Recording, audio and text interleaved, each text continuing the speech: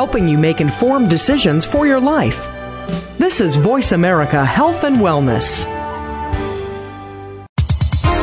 The following program is being brought to you on the Voice America Health and Wellness channel. For more information about our network and to check our additional show hosts and topics of interest, please visit voiceamericahealth.com. The Voice America Talk Radio Network is the worldwide leader in live Internet talk radio. Visit voiceamerica.com. The views and ideas expressed on the following program are strictly those of the host or guests and do not necessarily reflect the views and ideas held by the Voice America Talk Radio Network, its staff, and management.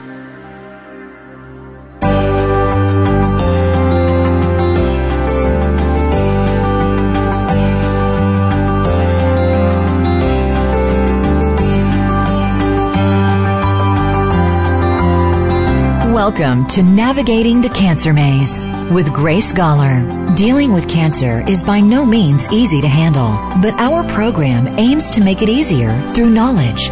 Whether you've been recently diagnosed, are going through treatment right now, or are a survivor, our program will have points that you should hear. And by sharing our stories together, we'll make it truly a life-changing experience that you don't have to go through alone. Now, here is your host, Grace Goller. Welcome to Navigating the Cancer Maze, again, another week. So today I am in conversation with Professor Suzanne Chambers, a Griffith University health psychologist here on Queensland's Gold Coast.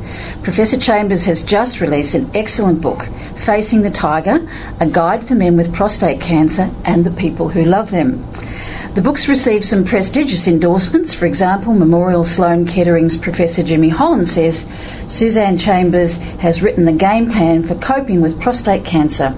She brings years of experience from observing how men and their mates cope. It is a must for those coping with this type of cancer. So welcome to Navigating the Cancer Maze, Professor Suzanne Chambers. Thank you, Grace. We'll start here with a question, very much a beginning question. As a psychologist, can you tell us why you chose to participate in this area of cancer? Certainly. Well, I've been working in the provision of support services for people with all sorts of cancers for more than 2 decades now. And originally I worked in the area predominantly of breast cancer, but after a few years of that work I came to realise that there was very little support for men with prostate cancer, and they were really quite a forgotten group. So I took it upon myself to get to know all the support groups in the area, meet with the clinicians who were working to support these men, find out where the gaps were, and since that time I've been working as steadily as I can trying to reduce those gaps. That's actually very interesting, because I was on a Women's Ministerial Advisory Committee down in Victoria here in Australia back in the 90s. And we might have been there together, Grace. It's very possible. It's very possible. And I remember asking the then Minister for Health, we're doing this amazing work, you know, we're going to put this amazing centre together for women. And I said, what about the men? And his comment to me, well, if we had something there for the men, I don't think they'd come. So we're not doing it. And do you know, people used to say that, and it's just not true. And I know when I started working in prostate cancer, other researchers would say to me, well, good luck, because you won't get men to work with you, to reply to your surveys. And I can tell you I have thousands of men in my studies, and indeed writing this book came from men asking me to. So that's a myth that men don't want to participate in support services. It is true that they access health services less than do women, but provided the support is provided in the form that they want it, I found them very receptive. And that's the key word, provided in the form that they want it. So you've recently authored Facing the Tiger. How did this particular book come about? Well, I've been running trials of intervention approaches for men with prostate cancer again for many years now, and with thousands of men, and also outside of my research work, running workshops for men with prostate cancer and their partners again for 10 or 15 years. And so over those years you get to know a lot about what's appropriate, what's helpful, and what blokes want, basically, to cut to the core of it. So for a long time I'd had publishers and people approaching me saying they wanted me to write a book for health professionals about prostate cancer. So I went to the groups of consumers that I work with and said to them, well, what could I do that would make the most difference on the ground for you? Should I write a book for health professionals, or should I write a book for you? And they said, no, write a book for us, Suzanne. So that conversation happened last year, and so I sat down and I wrote the book. I worked with consumers and health professionals in the field as I went through it to make sure it was appropriate and well targeted, and now we have the outcome of that. Fantastic. I'd like to take a brief walkway through the book, maybe chapter by chapter. Sure. And in chapter 2 you address the question, why me? So based on your experience, can you enlarge upon your thoughts around the why me question, which so many people, not only with prostate cancer, but of course with cancer in general, ask? So what are the keys and what are the more subtle issues that men have to cope with when they're diagnosed with prostate cancer, and can you address the why me question? Sure. Well, if we start with why me, for most people a diagnosis of cancer is pretty shocking. We all think or like to think as if we're going to live forever and nothing really bad will happen to us so long as we lead a reasonably good life, the just world hypothesis. And yes, that helps us get by and feel safe in the world. So when a terribly difficult thing, a bad thing, like a cancer diagnosis happens to us, people can feel it's very unjust and unfair and can just be shocked with the reality of this. And it doesn't matter whether you're a woman with breast cancer or a man with prostate cancer, you can have those feelings and they're very common. I think the thing that's complicated for men is that men are socialised to feel like they've got to be the strong ones, they've got to look after things, and part of being masculine is about being strong and physically well. And so cancer, which is an assault to the body and knocks you around, can really get to the core of men's feelings of masculinity and their sense of self. And I think that's a dimension that we don't understand particularly well, and we're really working through at the moment to understand, because masculinity is not just about sex and about being able to have sex, it's also about feeling strong and vital and powerful in the world. And so these are the things I think that men really struggle with. And they're not in general, and I'm going to use stereotypes here, and I know that not all men are like this, but that men aren't really socialised to express feelings or talk a lot about what's happening to them. So having those difficult emotions can be really difficult for them to cope with, particularly if they haven't experienced something like this before, and they may not really know what to do about the way they feel. And then, of course, that has implications for their partner, who is trying to support them and having their own worries and woes at the same time. So more subtle issues with men, apart from what you've said, do you think there are any other kind of deeper or more subtle issues around the issues of prostate cancer? Well, the deeper issues are, of course, that it affects sexuality, and it's common for treatments for prostate cancer to affect men's erectile function, so they can have difficulties with sex. But I guess at this point in time, my understanding of this is constantly evolving the more I talk to men and the more research I do. But I think probably one of the core issues is masculinity and how it's affected by that. And indeed, I've got research emerging now that indeed shows that masculine self-esteem predicts not only the distress of the man over time, but also his partner. So it's quite a powerful thing. Men are very often very problem-focused and task-oriented in how they cope with things, and so having to give control of certain things over to a healthcare team can be very difficult as well. So it's managing that sense of autonomy and being in control of your life with what you have to do to get through your cancer treatment. So I guess if we looked at two specific groups here, if we look at people in an early diagnosis of prostate cancer, a man who's listening to the show today hasn't known much about it. Last week he got his diagnosis, compared with people that have had prostate cancer, been around the traps for a long time with it. Do you work specifically with those two groups of people, and can you talk about the difference in the approach to those two groups?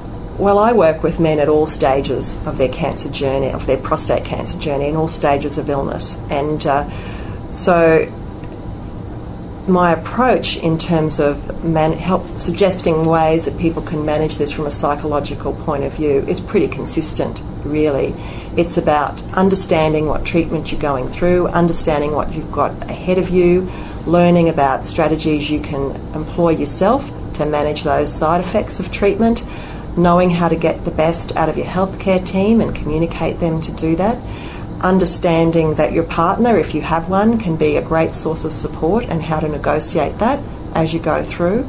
Men who have disease, prostate cancer that has advanced out of their prostate, have particular worries, of course, that are different. if your cancer has advanced perhaps to other parts of your body, or perhaps your treatment's not working the way you were hoping it is, that has a great psychological burden that comes with it, and it's quite stressful. And so I think more recently what we're doing is focusing on mindfulness techniques, so that's based in the Buddhist tradition, to help people to feel more comfortable with the situation they're in and have less of a response to those worrying thoughts that may be quite rational given the situation that they're in, and approach some sense of equanimity about their situation. Mm-hmm. So that really means dealing with fear and also addressing post-traumatic stress disorder early in the piece. Could you talk about those two aspects and how mindfulness or other techniques might influence that? Sure. The first thing to say is that studies pretty consistently show men with prostate cancer to not typically report high levels of psychological distress. We don't know whether that's because they're just not telling us or because they express distress differently. And indeed, I know that I've done work with men where they've, on a measurement scale, they look like they're not distressed at all, but I know that they are because they're telling me that they've got an upset stomach and they're not sleeping and they're feeling jumpy. So there can be different ways that people express distress. The strategies are really the same, I guess, unless you're in a really extremely distressed state, which is to understand why this is happening, to work on stress management strategies and flexible coping. So going into a situation, understanding that you might need to try different approaches to solve that problem, and being prepared to find out about ways to do that and let other people help you. However, if someone finds that they really have been feeling very, very distressed for a long time and it doesn't seem to be abating, they really need to think about talking to their doctor about that. There's no medals for bravery in this business, and if it's really gotten on top of you and you're finding that your sleep's constantly disturbed, having difficulty concentrating, perhaps you're starting to feel a bit hopeless or helpless about the world, then it really is time to talk to your doctor and consider whether, at least for a period of time, you will need some additional help to help you get over that. Again, that goes back to being in touch with how you're feeling and being prepared to seek assistance. But the majority of people, with some solid advice, and I hope with the help of the book that I've written, will be able to manage that themselves and feel a sense of, and that's why we've got personal stories in the book. They can read that and feel a sense of, well, it's pretty normal to feel distressed about this. I'm not abnormal in that way, and then look at strategies other people have used to get through the experience. I certainly found that by looking at the book. It was like the book was talking to me, and I think that's always a really good criteria for a book that's actually going to work for people as a guide, because people are, they're not in a space to look at all the technicals. No, and it's really nice to hear you say that, because I wrote it at my kitchen table on Saturday mornings where I sat there, and as I was typing away on my computer, I tried to write it in the voice that I use when I run workshops and I talk to people, and I try and explain things. So I speak in the book with that same voice, and I've worked really hard to keep away from jargon. No one's interested in it. It's not helpful in my view. And also to stick to strategies that I think there's a chance people might actually do. A lot of books ask people to do complicated things that they're just not going to try, really. So this is a pretty pragmatic, down-to-earth book based in experience. Good to hear that, and it certainly came through. The first book that I ever wrote was Women of Silence. It was about emotional recovery of breast cancer, and I wrote that in a shed where I lived for about 4 years. It was supposed to be 6 months while we were building our home, and all these babies were arriving, and bringing up children in that kind of a space, and writing a book, and I tried to do that from that same place. So I always recognise that when somebody writes a book of such, I think, calibre. So we'll be back shortly with Navigating the Cancer Maze. We're going to take a short break.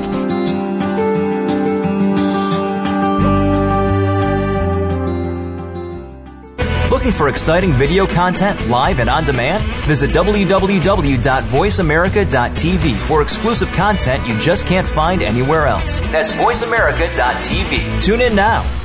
Nestled in the heart of Germany's Black Forest is a very special clinic where breakthrough cancer medicine is offered to cancer patients around the world. Holvung Private Oncology Clinic is one of the leading establishments in biological cancer therapy. The clinic offers personalized cancer medicine, including genetic testing for detecting and applying targeted treatments. The clinic's ethic is to deliver treatments that are as conventional as necessary and natural as possible. For your personalized cancer treatment, please contact the clinic via their website at www.hulvang-clinic.com. That's HALLWANG-clinic.com. Or call us in Germany at 490-744-3-964-240. Opinions, options, answers. You're listening to Voice America Health and Wellness. You are tuned into Navigating the Cancer Maze with your host, Grace Goller. We'd love to hear from you today on our program. Please call us toll-free from North America at 1-866-472-5792. That's 1-866-472-5792. International callers may dial in to 480-553-5759. You may also send an email to institute@gracegoller.com. Now, back to Navigating the Cancer Maze. Hi, we're back with Navigating the Cancer Maze, and I'm your host, Grace Gawler, and we're speaking today with Professor Suzanne Chambers, and we're talking about prostate cancer, a lot about the emotional and the recovery aspects of prostate cancer. And I'm going to ask Professor Chambers now about any advice you might have for people listening to the show today. For instance, someone who's just been diagnosed with prostate cancer. Could you give us a checklist? Sure. Well, the first thing I would say is understand that this is a stressful time and you may experience feelings you haven't felt before, and that is normal and you're not alone. Prostate cancer is a very common cancer in the developed world, in the Western world, and becoming more common, in fact, in the third world. So you're not alone, and this is tough. So the first thing is give yourself a break and don't be tough on yourself, would be my first lesson. Good. The second one would be take your time. There is rarely a need to make a mad dash hurry towards decisions in prostate cancer. Check with your doctor, of course, but there's usually time to really consider your options. And then I think take the time to talk to a couple of different doctors from different disciplines about the different ways that your prostate cancer could be treated. I certainly never get into giving medical advice myself, but what I do know is that it's important to feel like you've asked all the questions, got the answers, and you understand them, and then you make the best decision that you can, and do that in a way that, in a pace that is comfortable for you. Often people find that once they've made a decision, they feel greatly relieved and they're on to the next step, and then their distress starts to build up a bit more as they move towards the time of treatment. So that's pretty normal, and what you can do to help yourself is to read, find out information about what you can expect and start preparing.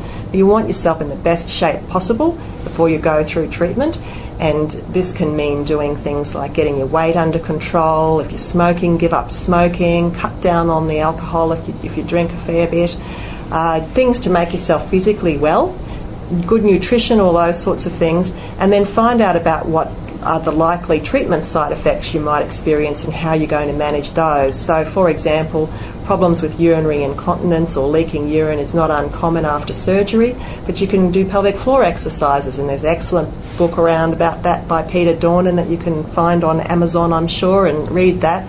So what's the title? I think it's called something like You Can Conquer Incontinence. And Peter Dornan, who wrote it, has had prostate cancer. He's a physiotherapist. He's a great mate of mine, so he'd be Greg Cross. I can't remember the exact name of his book. But it's an excellent book, and I know it's easily accessible. So, you can read up on all the things that you can do. Start exercising. Of course, make your doctor check yourself out first, but exercise is really good for men with prostate cancer. All those normal things that we know about and we know we should do, but we often don't do. With regards to how you're feeling, I guess understand that this is a stressful experience and there are strategies that you can apply to help yourself. So very simple stress management techniques that you can use. Sometimes just taking time to make sure you do some nice, pleasant activities every day. If you're in a relationship, it's important to be able to talk to your partner about how you're going to get through this together, because if you think of times of stress, the times when misunderstandings can most easily happen. So one of your best weapons is to go through this if you're in a relationship with your partner and you're a team in this together, and you work together as a team.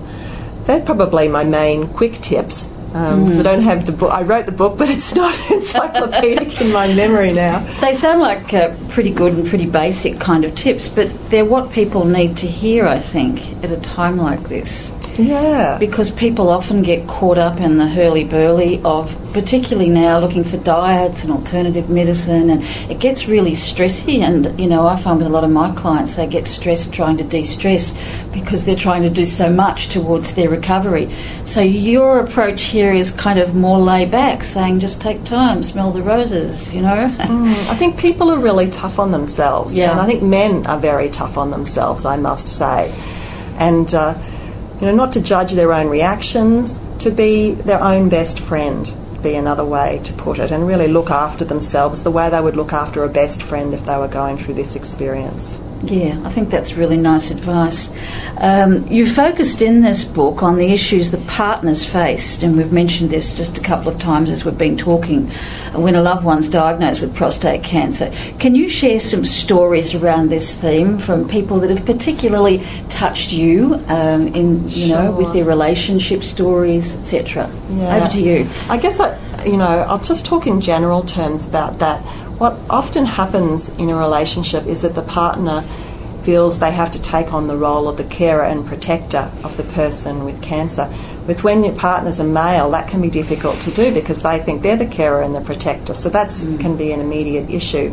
And often the partner will suck up the negative vibes till they're, you know, and try and cushion the person and really suck it all up till they're just almost bursting. And often partners think they don't deserve support and help. They think the support goes to the person with prostate cancer or with cancer and I don't count. So the first thing I would say to the partner is that you do count. You count just as much as the person with cancer. And if you're not prepared to make yourself count on your own behalf, make yourself count because you'll be a better supporter if you're not at the end of your tether. So that means the partner also needs to take some time out for themselves and to get support from themselves and look after their own psychological well-being also, and they need to feel they have permission to do that. Yeah, they often feel so guilty. Yeah, they do, and in this, there's some stories in the book that someone could read easily by going through it, but just talks. There's one particular one where one of the ladies says, I didn't want to be in charge of everything, but I didn't want to be locked out either. So it's sort of like trying to be an equal partner where they work together in this and they share the burden together is really important. So that's my best advice. I mean, it's quick advice, but, again, if they read the book, I go into it in a bit more detail. Yeah, I must say the book's not heavy reading. No. And it's quite small, so it's not daunting. And that's a real plus with it too. You have a chapter in there on decision making, how you make decisions, and the implication is that you've got to live with the decisions that you make. That's right. Well, you do. Which is pretty natural, but again, when it applies to this, it's a pretty big area. So can you enlarge upon this and again, perhaps illustrate it with some of your experience or a story around decision making? The thing that's hard in prostate cancer in particular is that there are a number of quite different treatments you can have, and they all have different side effect profiles. So if you have radiation therapy, certain things will happen. If you have surgery, quite different things will happen, although the long-term outcomes seem to be much the same from the research that's been done. And that can be quite a surprise for people who think, well, if I'm diagnosed with cancer, there'll be one way to treat this. I'll walk in, my doctor will, of course, tell me what to do, and I'll just go do it.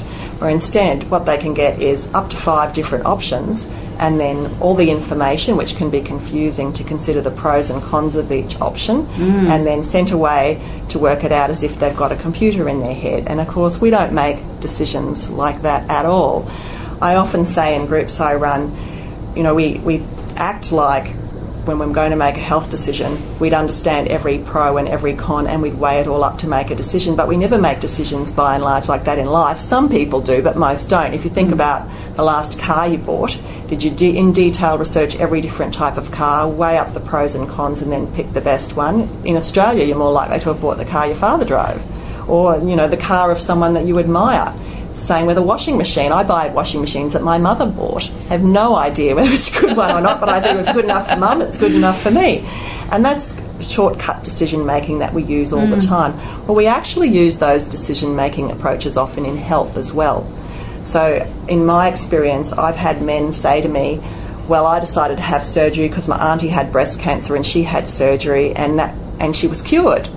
Now, it's great that she was cured, but the treatment for breast cancer has nothing to do with the treatment for prostate cancer. So that's an example of where someone's made a shortcut decision and they haven't really considered in detail the pros and cons of the different approaches.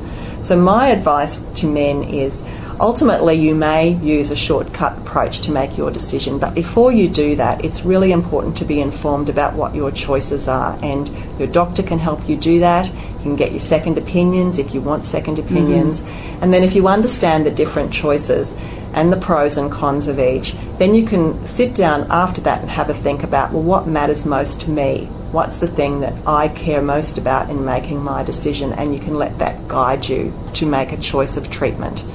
Whatever choice you make, you never know really what the outcome is going to be. You get the best doctor you can and you hope for the best. But at least if you've become well informed before that you make the decision, you'll know that you made the best decision you could at the time, and then you move forward with your life after that. So that's kind of the gist of what I talk about in that chapter, and suggest some strategies like working out what your options are, write a pros and cons sheet out, talk that pros and cons sheet out with your doctor and with your partner so that you can get clear about what you want to do, and then you'll be more confident, hopefully, about your decision.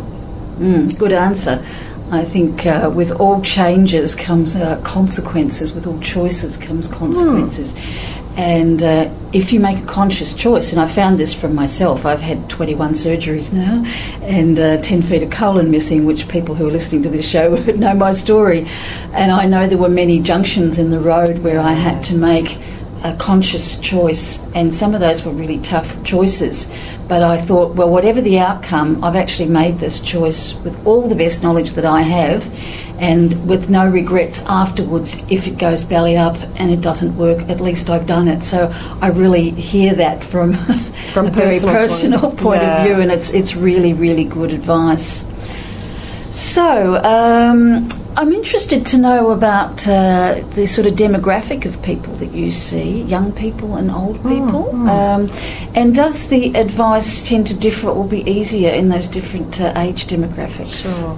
Well, prostate cancer is more common as you age. So you don't often, I've certainly met men younger than 50 with prostate cancer and done work with them, but they're by and large not younger than 50, they're over 50. I think what makes a difference, it's not so much your chronological age, it's what's happening in your life.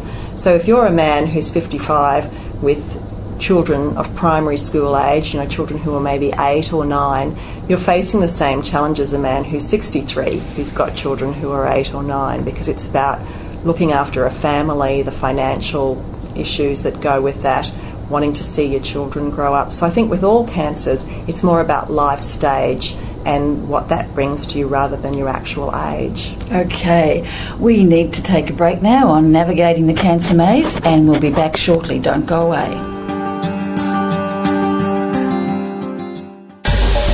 Get the news on our shows and other happenings by following us on Twitter. Find us at Voice America TRN or twitter.com/Voice America TRN.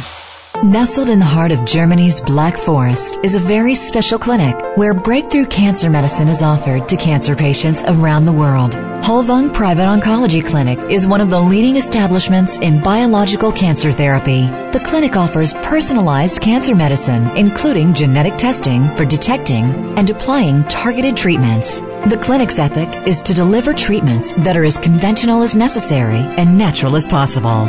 For your personalized cancer treatment, please contact the clinic via their website at www.holvung-clinic.com. That's HALLWANG-clinic.com. Or call us in Germany at 490-744-3-964-240. Opinions, options, answers. You're listening to Voice America Health and Wellness.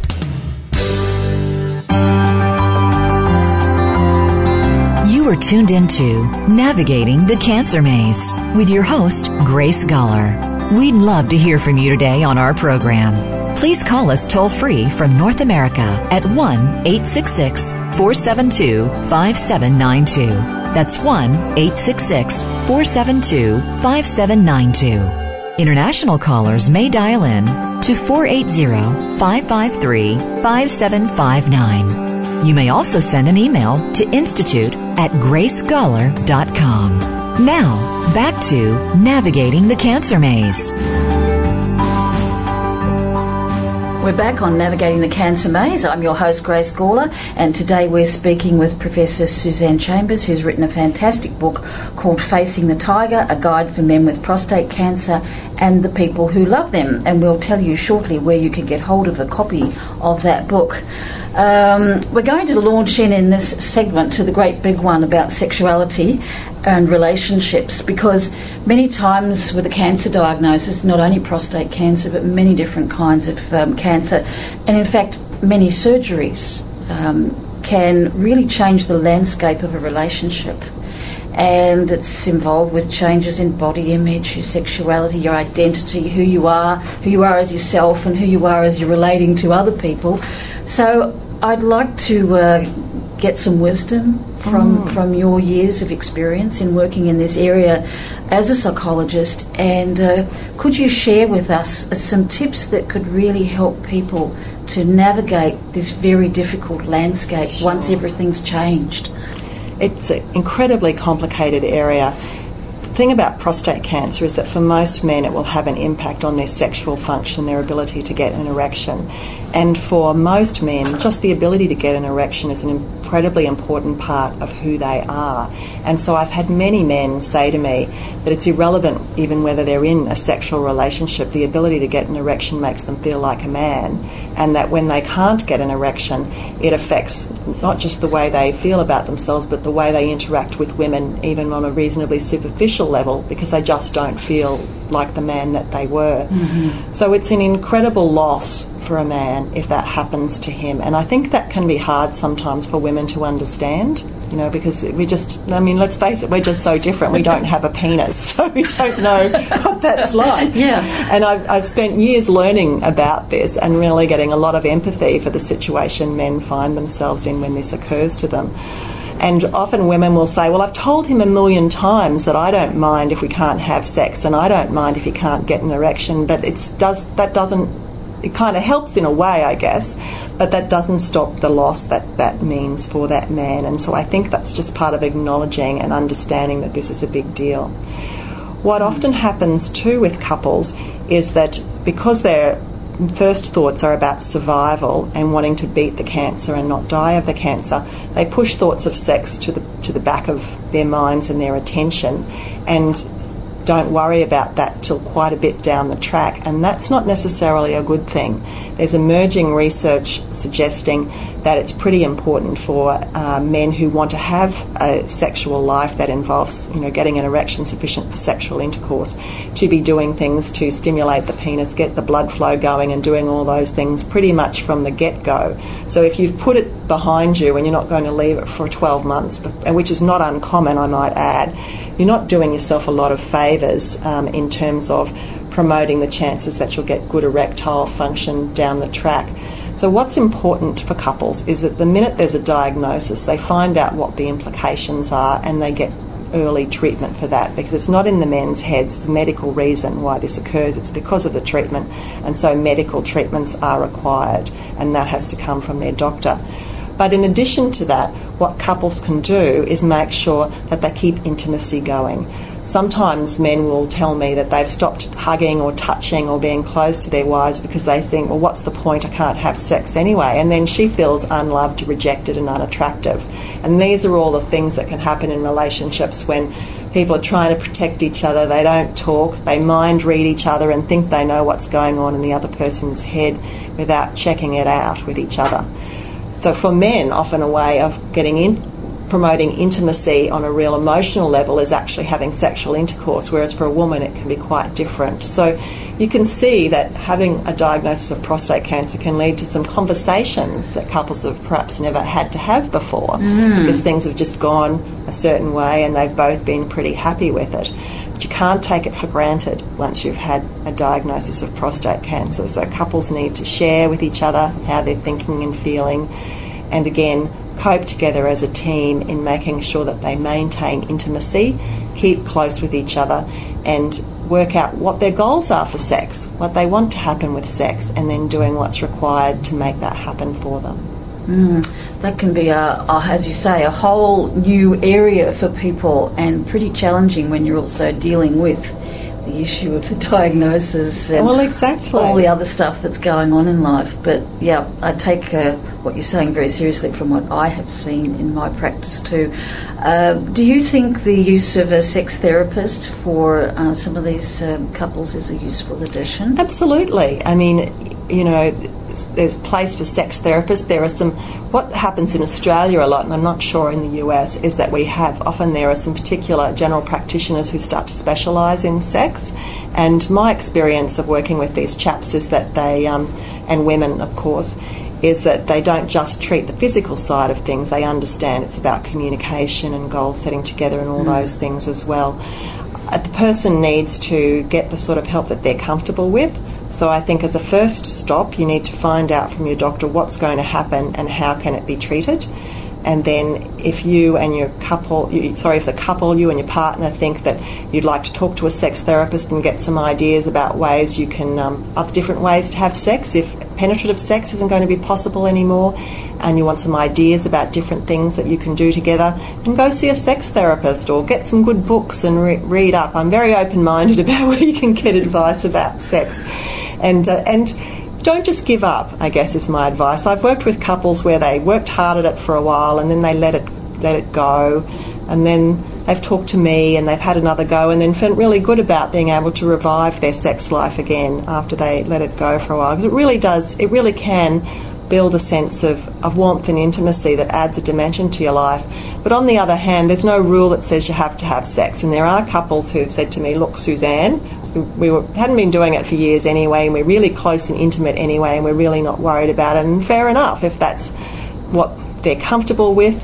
It's really about, I think what I'm about is couples feeling comfortable and happy with their relationship the way it is, and being individual, and just making sure that what they want is happening, not what other people think they should be doing. Thank you. Great answer. We talked a little bit before in the break about a lovely story of intimacy in a different way. Could you share that story about the man and the dog, please? Yeah, there's lots of lovely stories. How I got the stories in my book, some of them the chaps wrote themselves, but most of them I interviewed the man and the partners, and there's a son in there as well, and got them to tell me their story, and then it's just put into the book. But there's a lovely story which a number of people have commented on one of the fellows who was feeling really miserable and upset and lonely, and his final decision was he just came out to his partner, you've got work, I need a dog. And he got a dog. It really made a difference. And I guess what I love about that story is that sometimes it can be a simple change to your life, and it doesn't even have to be a psychologist. It could be a puppy that loves you, that follows you around. There are quite a few nice stories in that book where people talk really from the heart about their experience and the things that worked for them. Yeah, I talk about the just one thing principle. If you've ever seen the movie City Slickers with Billy Crystal, there's a priceless little scene in there, and so anyone who's listening today I'm sure will remember that movie. But it's basically Billy Crystal is this cowboy, and he's out there, and there's this old crusty cowboy, and he says, oh, well, I want you to tell me what the secret of life is to this old cowboy, you see. And he just holds up his finger, and he said, what's that? And he said, it's just one thing. And he said, what's the one thing? And he said, that's what your life's all about, finding out. Yeah. And that simple thing of just the dog. And I've just found this so often that people can just put one thing into their life like this, and it kind of changes the dynamic. It's simple, and it's common sense that you're talking about, and it's interesting that common sense can sound quite exciting. Any other tips for people in relationship, just before we leave that particular area that you can think of? Because it is such a great big one. Yeah, it's a big one. It's really about being respectful of each other's differences, trying not to mind read each other, sharing information with each other. Don't talk about cancer all the time. It can be exhausting. That is a really good point. Yeah, but you do have to talk about it some of the time. So coming to an agreement between you two, how you're going to cope with it. How are you going to manage this situation? And that might mean saying, we're only going to talk about it we're going to go out for coffee on Friday mornings, and that's when we're going to talk about it, other than, of course, if some emergent issue comes up. But and maintaining normal life, so seeing your friends, going out to the pictures, doing the things that you normally do that make life fun. It can be very easy in the turmoil of cancer to stop doing the normal things that bring colour and texture to our lives, and then you can end up just feeling really flat and downhearted. So if that's happened, notice that and bring in some concrete strategies to start doing the things that you really enjoy and that bring pleasure to your life. Okay, well, let's dive into the area of stress reduction and mindfulness training, and perhaps resilience training as well. I didn't read that in the book, but I presume that that's a part of the whole dynamic and that Buddhist approach you were talking about. We'll come back after the break if we run out of time and talk about this more. So what do you see as the role of these stress reduction techniques? And you might be talking to somebody who's kind of been one of the boys all his life, and suddenly you're talking about a Buddhist technique, you know. How do you work with that? Yeah, well, I've been taught a lot by the men I've worked with about what they will and won't do, and so what I always say is it's a smorgasbord of things. For some men, and women too, the most relaxing thing might be watering the garden, going for a bicycle ride, going for a long bushwalk. What's probably important is to know those are the things that help you cope with stress, and if you've dropped those things off, make yourself bring them back. So first of all, think about, what do I normally do to cope with stress and what works for me? And if you stopped doing those things, start trying to schedule those back into your life and making yourself do them.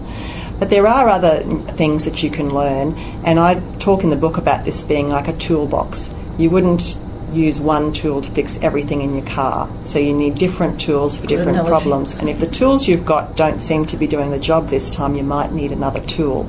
And that's where things like learning about just sometimes simple deep breathing relaxation techniques or meditation can be quite useful. Okay, we're going to come back after the break and dive into that a little further.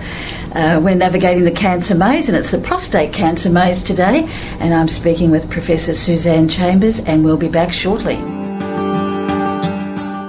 Find out what's happening on the Voice America Talk Radio Network. Find out about new shows, featured guests, and what's up this week. Find us on Facebook by searching keyword Voice America. Nestled in the heart of Germany's Black Forest is a very special clinic where breakthrough cancer medicine is offered to cancer patients around the world. Holvung Private Oncology Clinic is one of the leading establishments in biological cancer therapy. The clinic offers personalized cancer medicine, including genetic testing for detecting and applying targeted treatments. The clinic's ethic is to deliver treatments that are as conventional as necessary and natural as possible. For your personalized cancer treatment, please contact the clinic via their website at www.holvung-clinic.com. That's HALLWANG-clinic.com. Or call us in Germany at 490-744-3-964-240. Your life, your health, your network. You're listening to Voice America Health and Wellness.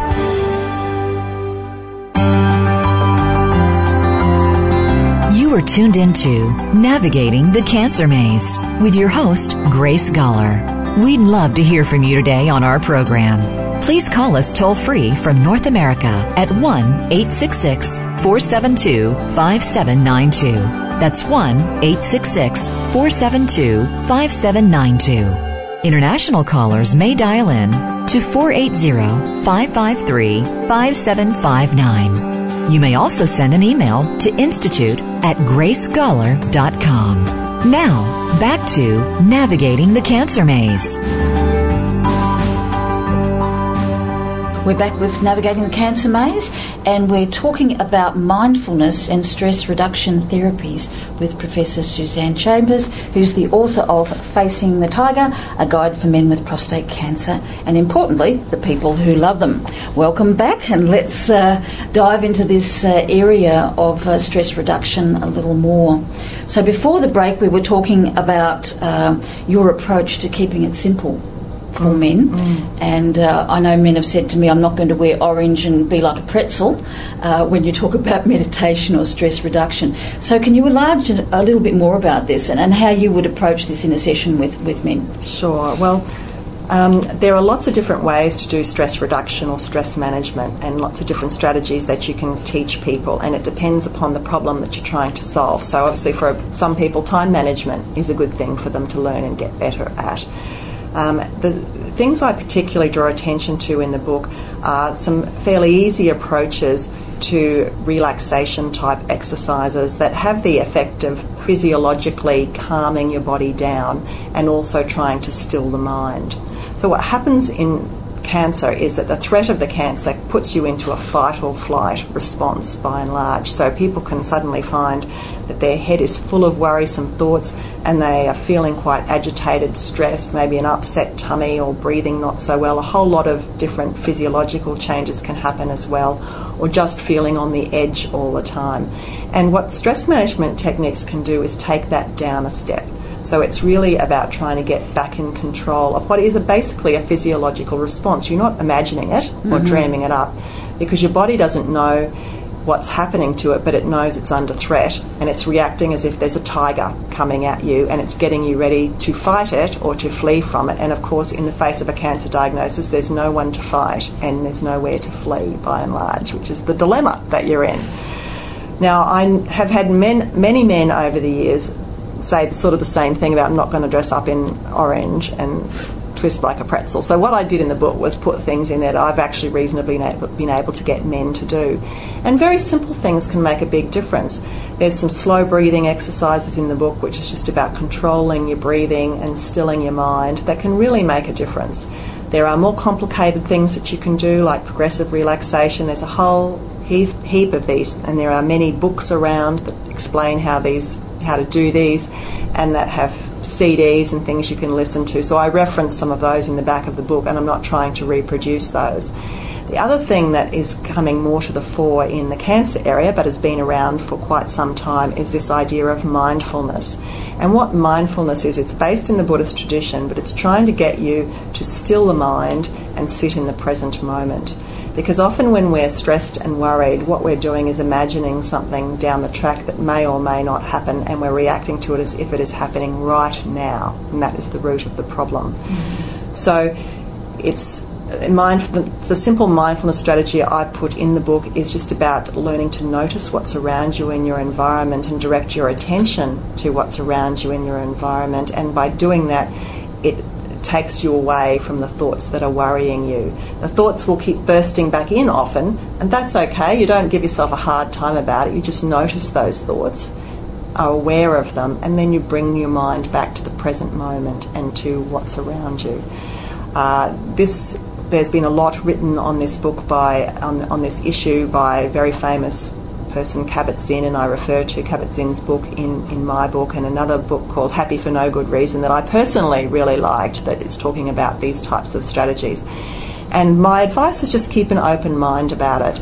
It might not be for you, and that's okay, it doesn't matter, but if you find some of these techniques help you and you can become skilled in them, they can really be a great extra tool in your toolbox to help you when you're feeling like things are getting a bit on top of you or when things get a bit tougher. I guess it's all a matter of recognising that the stress is a problem for you. Absolutely, and one of the things I do talk about in the book for men and their partners as well is being aware of moments when you might be feeling more distressed or stressed, and trying to notice what's going on in your mind at the time and challenging those thoughts and trying to challenge unhelpful or irrational worries that are in your head, or simply trying to bring yourself back to the present moment more so that those thoughts have less ability to harm you.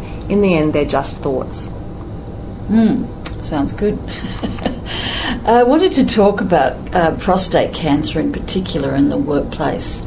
In my own practice, I've had a lot of men with prostate cancer who've said, I can't tell the boss, I can't share this with my mates, I've got this problem. And if they work in the mines, for instance, and they come back, so they're fly in, fly out, which is a lot of happening here in Australia at the moment, that this is another kind of a stress that gets created because the cocoon of silence is bound by their work, and they need their work for their income, and they need their work as a sense of identity and masculinity too. Can you talk a little bit about that? Well, I don't have any easy answers for that. In an ideal world, we'd like to think that every workplace would be supportive of a person with cancer, and indeed some workplaces are really supportive of people with cancer and do the right thing.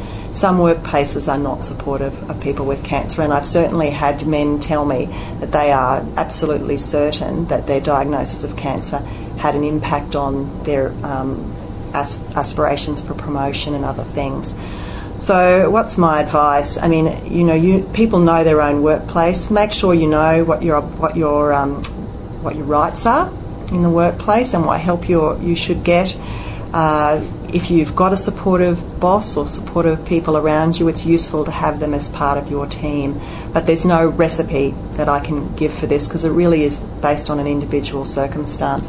If you feel that in your workplace it's not going to be helpful for you to talk about your cancer, make sure there's other people in your life that you can talk about your cancer to so that you're not coping with it on your own. Yeah, that's a really important solution, because I see the non-talking is a really big stress in that cocoon of silence. Look, it is, and there's good evidence. There's this thing called social constraints, which is a fancy schmancy psychological word for do you feel you can talk to other people about your cancer? And we know that depression is more likely if people don't feel like they can talk to anybody. Yeah. Feeling like you can talk to someone doesn't mean you're doing it all the time, but it means you know you can.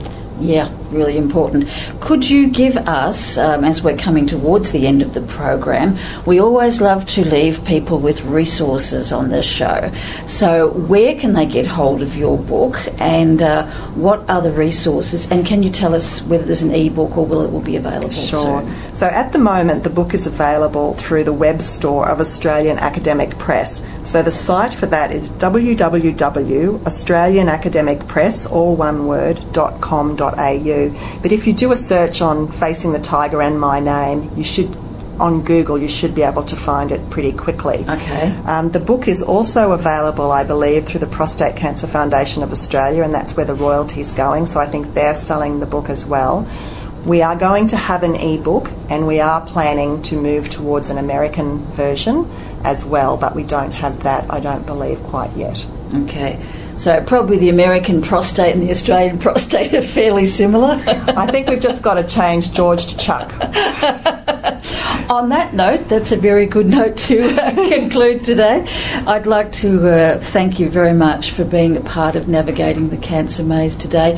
I think the book is really helpful, and I hope listeners really take advantage of that. So thank you, Professor Suzanne Chambers. Thank you, Grace.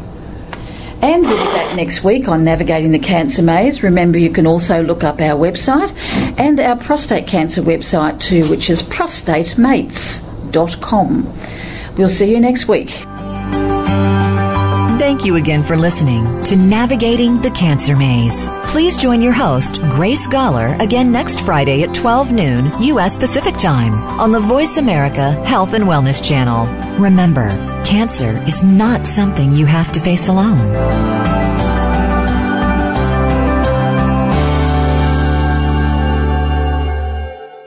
Thanks again for listening to the preceding program, brought to you on the Voice America Health and Wellness Channel. For more information about our network and to check out additional show hosts and topics of interest, please visit voiceamericahealth.com.